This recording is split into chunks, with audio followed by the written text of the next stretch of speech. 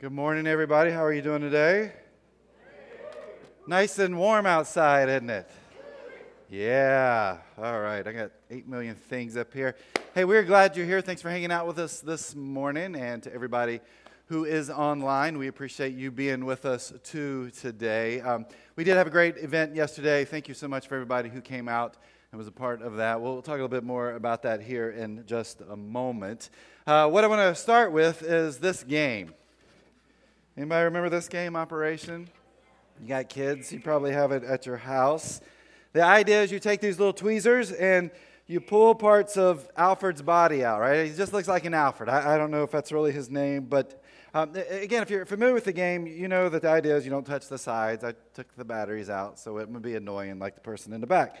But there's all these different things that are inside of Alfred, right? We've got a cell phone inside his body. We got a rubber band. We have a dog. We have a frog. We have a toilet. Alfred has put some things in his body that he shouldn't have, right? But again, the idea is we take these things out. It's pretty amazing to me how our bodies have been created. Our bodies are made in such a way, and with modern medicine today, that there are parts of our body that can be actually taken away from us, and we can still function at probably a normal level, if not even better in some ways. But there is a part of our body that we know if it's taken away from us, we die. That's our heart. Like the heart is the most important organ in our bodies, and without our heart, we die. Now think about the heart. The heart's pretty amazing. It's pretty incredible. It pumps about 10 liters of blood through our system every single minute. The average heartbeat is about 72 beats per minute. And if we live to the age of 70, our heart will have pumped out about 250,000 gallons of blood.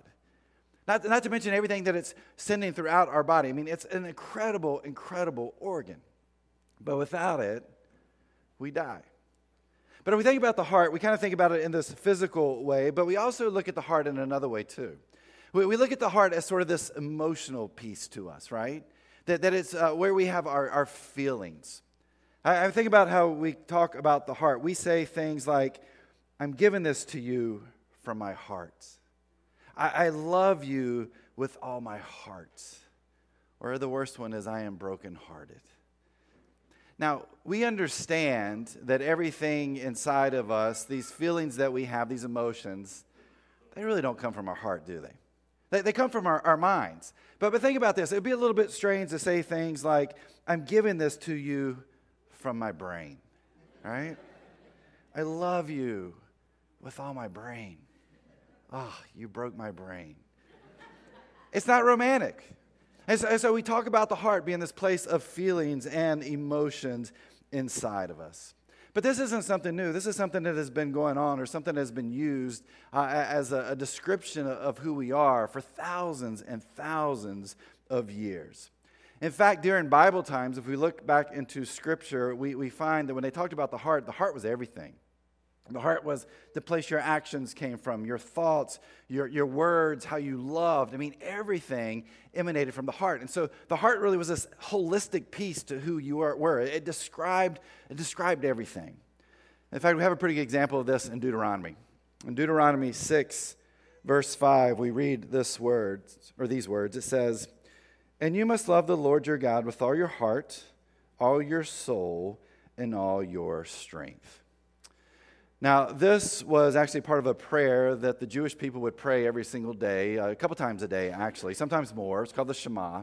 And so they'd pray this prayer just to remind them who they were and to remind them how they were to love God, right? And so we see these words, heart, soul, and strength. And again, this holistic view of how you were supposed to love God.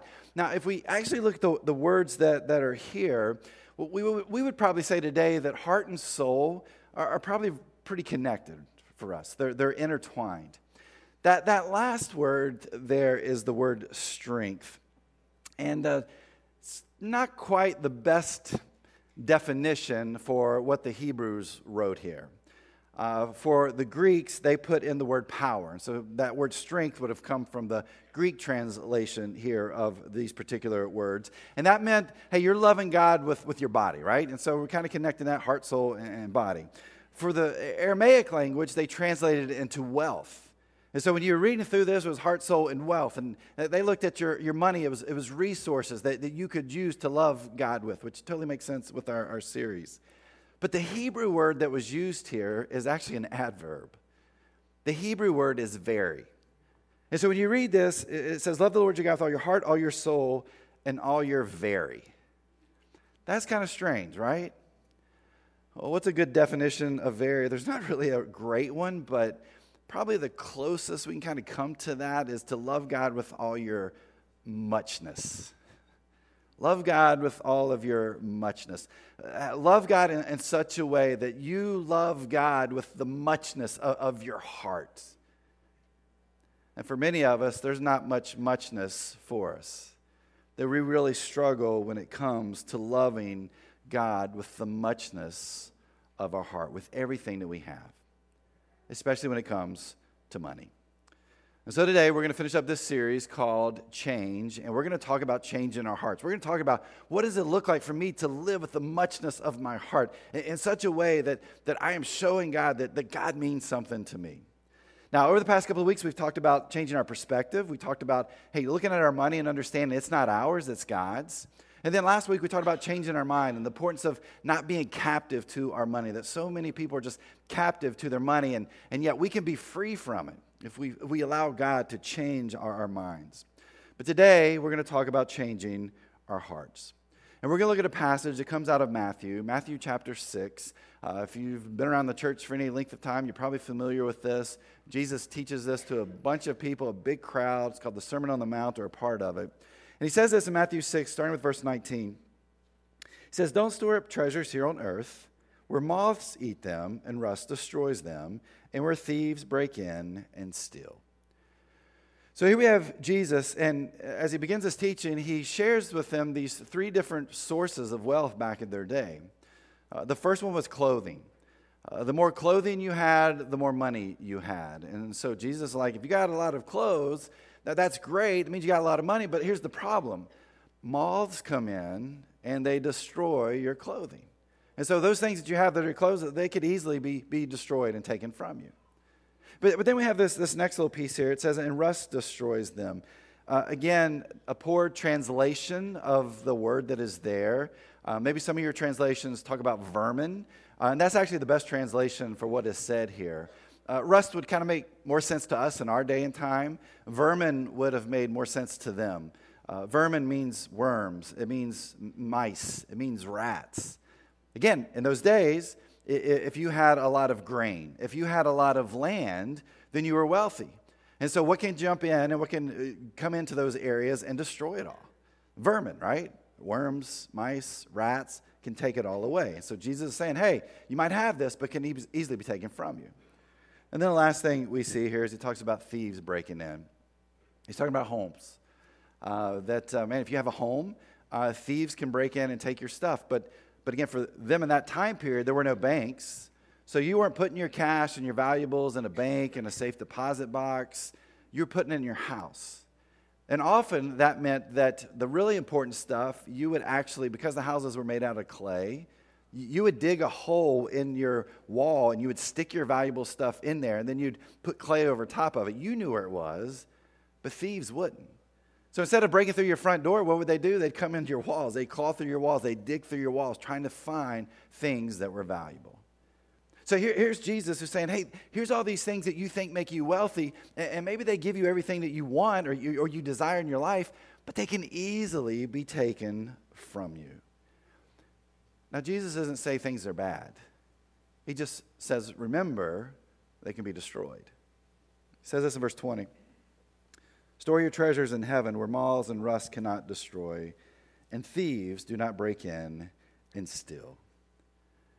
As I read that statement by Jesus, I feel like it's really a question.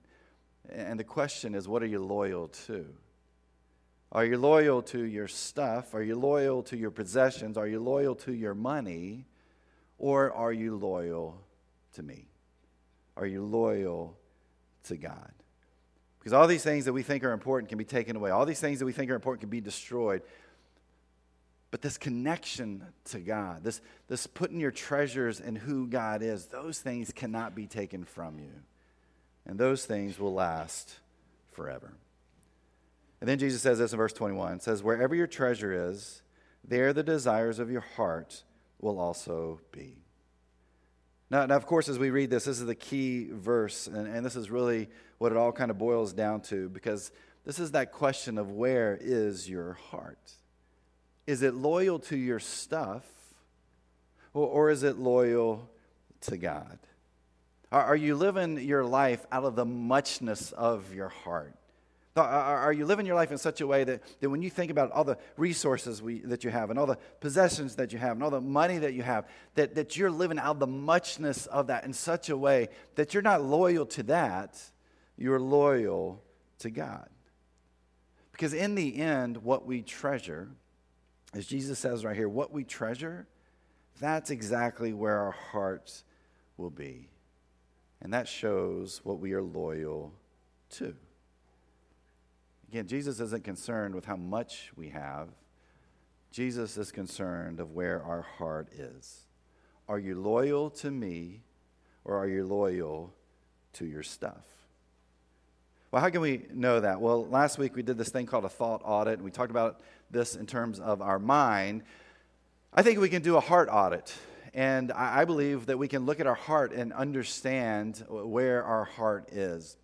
I'm going to throw these up on the screen. I'm not going to talk about these at length like I did last week, but just kind of think through these, all right? And kind of, again, you can rate them like you did last week. Is your heart worried about your money and your resources, or is it peaceful? Okay? Again, you can rate yourself 1 through 10 there.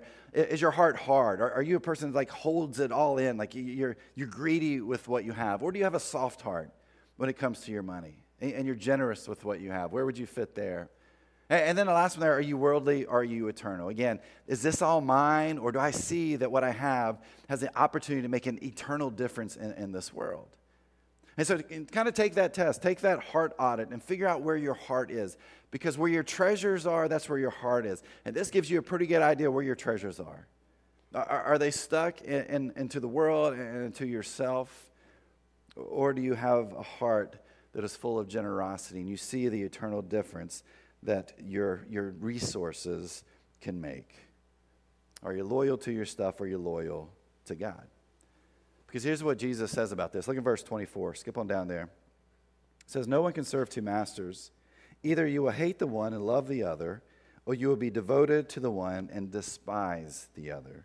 You cannot serve both God and money.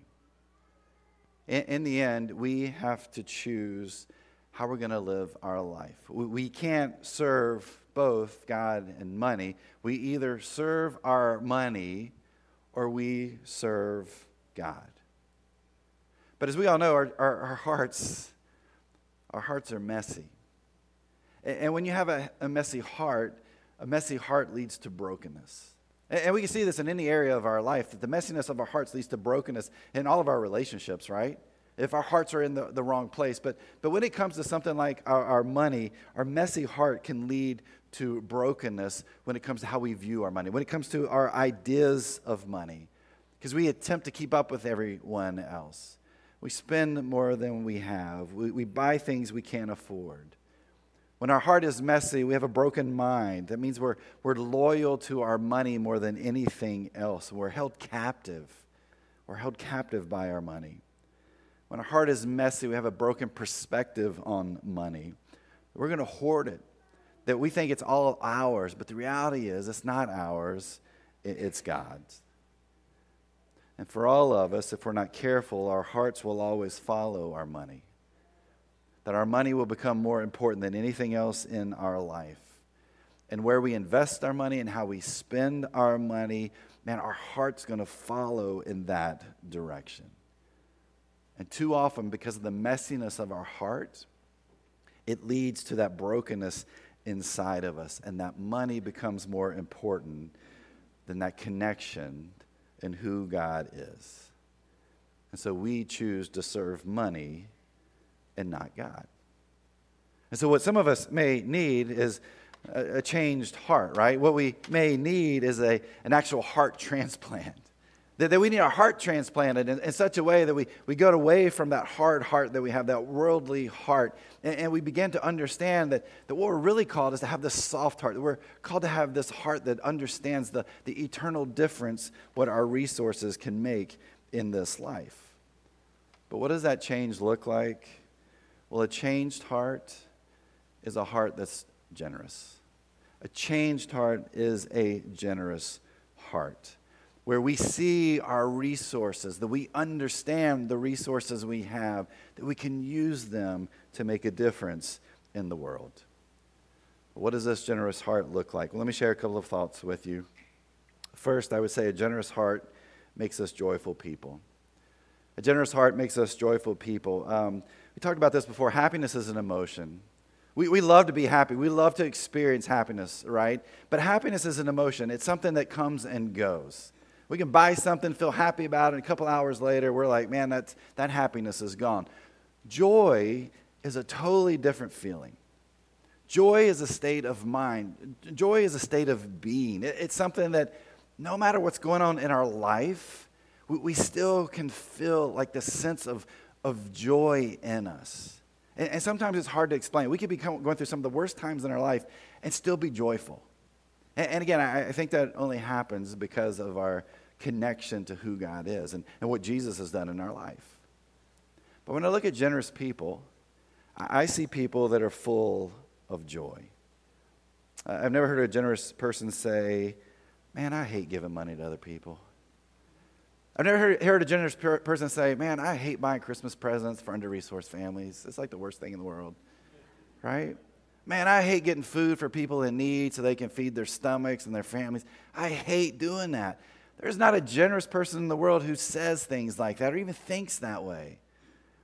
Generous people are full of joy, and generous people love to give. And because of that, it brings joy to their lives. And by the way, a generous person doesn't always mean someone who has a lot, okay? Some of the most generous people I know have very, very little. And yet they give because there's this joy that comes along with it. A generous heart makes us joyful people. Second thing I would say here is a generous heart allows us to see we can live a life of significance. Greedy people say, what can I do for me? They're like, this is my life, and I want to do something for myself, and then I'm always thinking about myself. And so greedy people, they're not thinking about a life of significance for others. They're thinking about it for themselves. People who have generous hearts know they exist to make a difference in the lives of others. They see their resources as opportunities to help others, to serve others, to support others, that there's more to life than trying to get all you can. That when it comes to life, it's all about living this life of significance. If you're a generous person, and if you have a generous heart, you're going to do everything you can to live a life that's full of significance because you're going to do what you can to help others. But then lastly, I would say if we follow Jesus, a changed heart will lead us to a life of generosity. In the letter that Paul writes to his student Timothy, we know it's 1 Timothy in chapter 6. It reads this way. It says, teach those who are rich in this world not to be proud, not to trust in their money, which is so unreliable. Their trust should be in God, who richly gives us all we need for our enjoyment. Tell them to use their money to do good. They should be rich in good works and generous to those in need, always being ready to share with others. By doing this, they will be storing up their treasure as a good foundation for the future so that they may experience true life. If our hearts are new, if our hearts are changed, we're going to be loyal to Jesus. And we're not going to be loyal to our stuff. And that's going to be reflected in how we view and how we use our money and resources. And as I read here what Paul writes to Timothy, I wonder if he's connecting this back to what Jesus said there in Matthew 6:21. Wherever your treasure is, there the desires of your heart will also be. So for you and I, if we say we love Jesus, if we say we follow Jesus, then our hearts will be changed. We'll be generous with what we have. And we'll understand that our true treasures aren't here on this earth. Our true treasures are in heaven. if we think about a changed heart, if we think about a life of generosity, if we think about a heart that's full of generosity, how do we live this out? Well, we live this out in such a way that we are fulfilling the mission of Jesus here on this earth. That because of this heart that is full of the muchness of God, we are doing all that we can to make a difference here on this earth because we believe in the mission of Jesus. Now, I tried to figure out how do I kind of talk through this morning. What does this look like? And what I want to do is share with you just some stories or just a little bit about this church here, okay? Now, I told you this is a money series. I've been up front with you, and I've also told you I'm not using this series to ask you to give more money to the journey or to give it all, okay? And I'm going to stick to that. But I want to share with you what changed hearts look like, all right? I want to share with you what generous hearts look like and how that has influenced this church and this world. Well, if you've been in our starting point class, you know this church started back in 1974. So almost 50 years. And how this church started was there was a church over in Burke and then a church down in Woodbridge that got together and said, you know, there's this sleepy little area known as Springfield. It's a little bit different 50 years ago, right? And we think there should be a church there. And so what did they do? They pulled their resources together. They put some people up in this area, and they're like, we're going to start this church. Now think about that. That only begins because people are thinking in their minds, like their hearts have been changed in such a way that they have generous hearts now, and they understand the mission of Jesus. And so they said, hey, we need a church to reach more and more people there in Springfield. And so this church began. It began by meeting over in Edison High School, and then over the course of the next couple of years, met in a couple of other schools here. And then during that period of time, the people that were here said, hey, we need to get some land. And so this land became available for a lot less than it's worth right now. And they bought this land, and then in 1980, they built this church, which most of the church is still intact. A couple of remodeling happened a few years back. But they built this church, put this place here. Back in the 90s, I believe it was, the house over to the side over here in land came up for sale. They bought that. The little white house, by the way, if you don't know, that's our office space. If you walk through, like, they don't have offices here. It's because they're over at the house there if you're trying to figure out that house. So that is our land. We're not driving through somebody's backyard every single Sunday when you're here. Some people think that, okay? Again, how does that happen? How do you get to that place? It's because people that were here and people in Woodbridge and people in Burke were like, God's changed our heart in such a way. We want to be generous with what we have. We want to see the mission of Jesus expanded. And so this church exists because of that. And then I think about the thousands of people, and I don't have the data on this, the thousands of people that have walked through these doors over those 50 years. The thousands of kids and teens that have been a part of this church over those 50 years. To me, that only happens because of changed hearts. It's because God has been working in people's hearts and because of generous hearts living out the mission of Jesus, that you and I are in this place today. Now, let me share some more recent data because I know some of you love you some data points, okay? We're going to throw some of this up here on the screens. And this is information that I do have. But over the last 15 years, we've seen 284 people be baptized here at the Journey. Like, yeah, to me, that is amazing to think about. Since 2018, we've seen 2,352 people walk through our doors for the very, very first time. This year, we've had 387 new guests that have walked through our doors, and 235 of those have come since June the 1st. So I think about that, and it's like, these things don't happen if it wasn't for changed hearts and generous hearts living out the mission of Jesus 50-some years ago. And for us to continue to live that out today. Right now we have 19 groups that meet. There's about 227 people that are on those rosters in those groups. Now 227 people don't show up every single week. And that's okay, we kind of understand that. But to me, that's absolutely amazing. We have 55 leaders in place. And that means leaders, apprentices, or hosts for those groups. We've gotten to that place because of changed hearts and generous hearts. And here's a group of people that understand that we are on this mission for Jesus. Think about Safe Harbor counseling. We talk about counseling all the time. Since 2018, 4,951 counseling sessions from people that are connected to the Journey. And out of our money here at the Journey, we just started budgeting for this past year. We've handed out or paid $31,639 out of our budget to make sure that we could help families and individuals and couples in some of their hardest times. Like I see that and I think that's what a changed heart will allow us to do. That's what a generous heart allows us to do. We understand the mission of Jesus.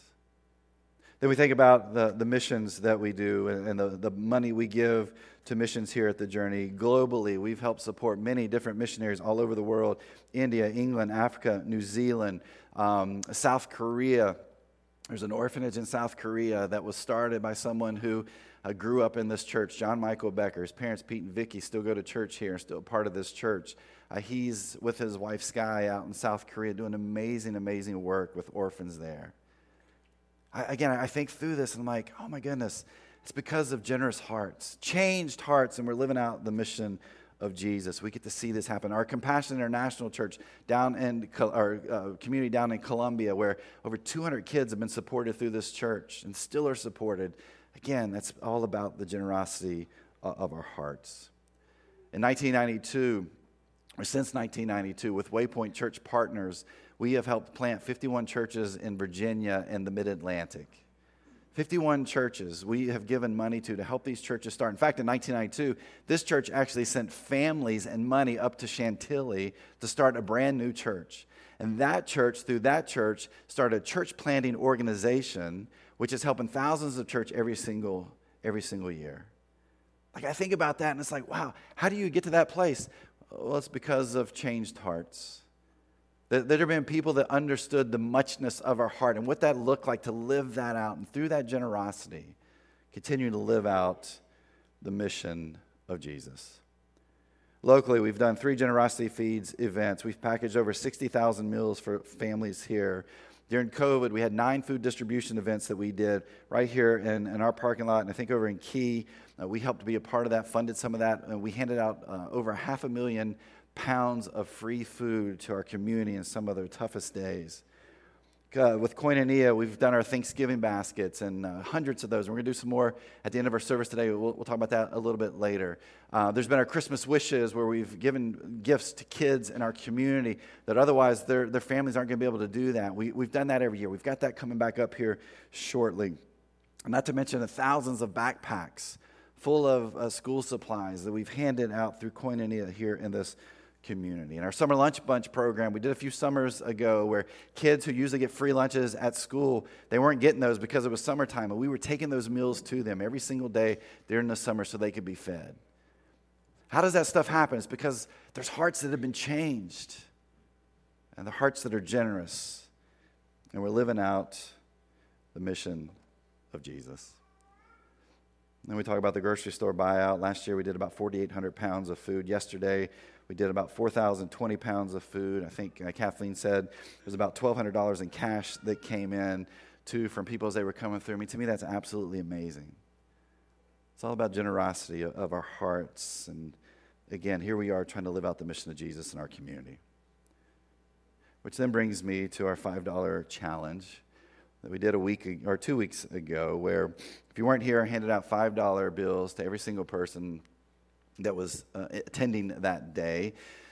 And if you weren't here, that money, it was about $1,500, came out of my family's bank account. And I told you I had a conversation with my wife, and we were sitting in the car, and I was like, hey, this is what I want to do. And there was really long pause, like really long pause.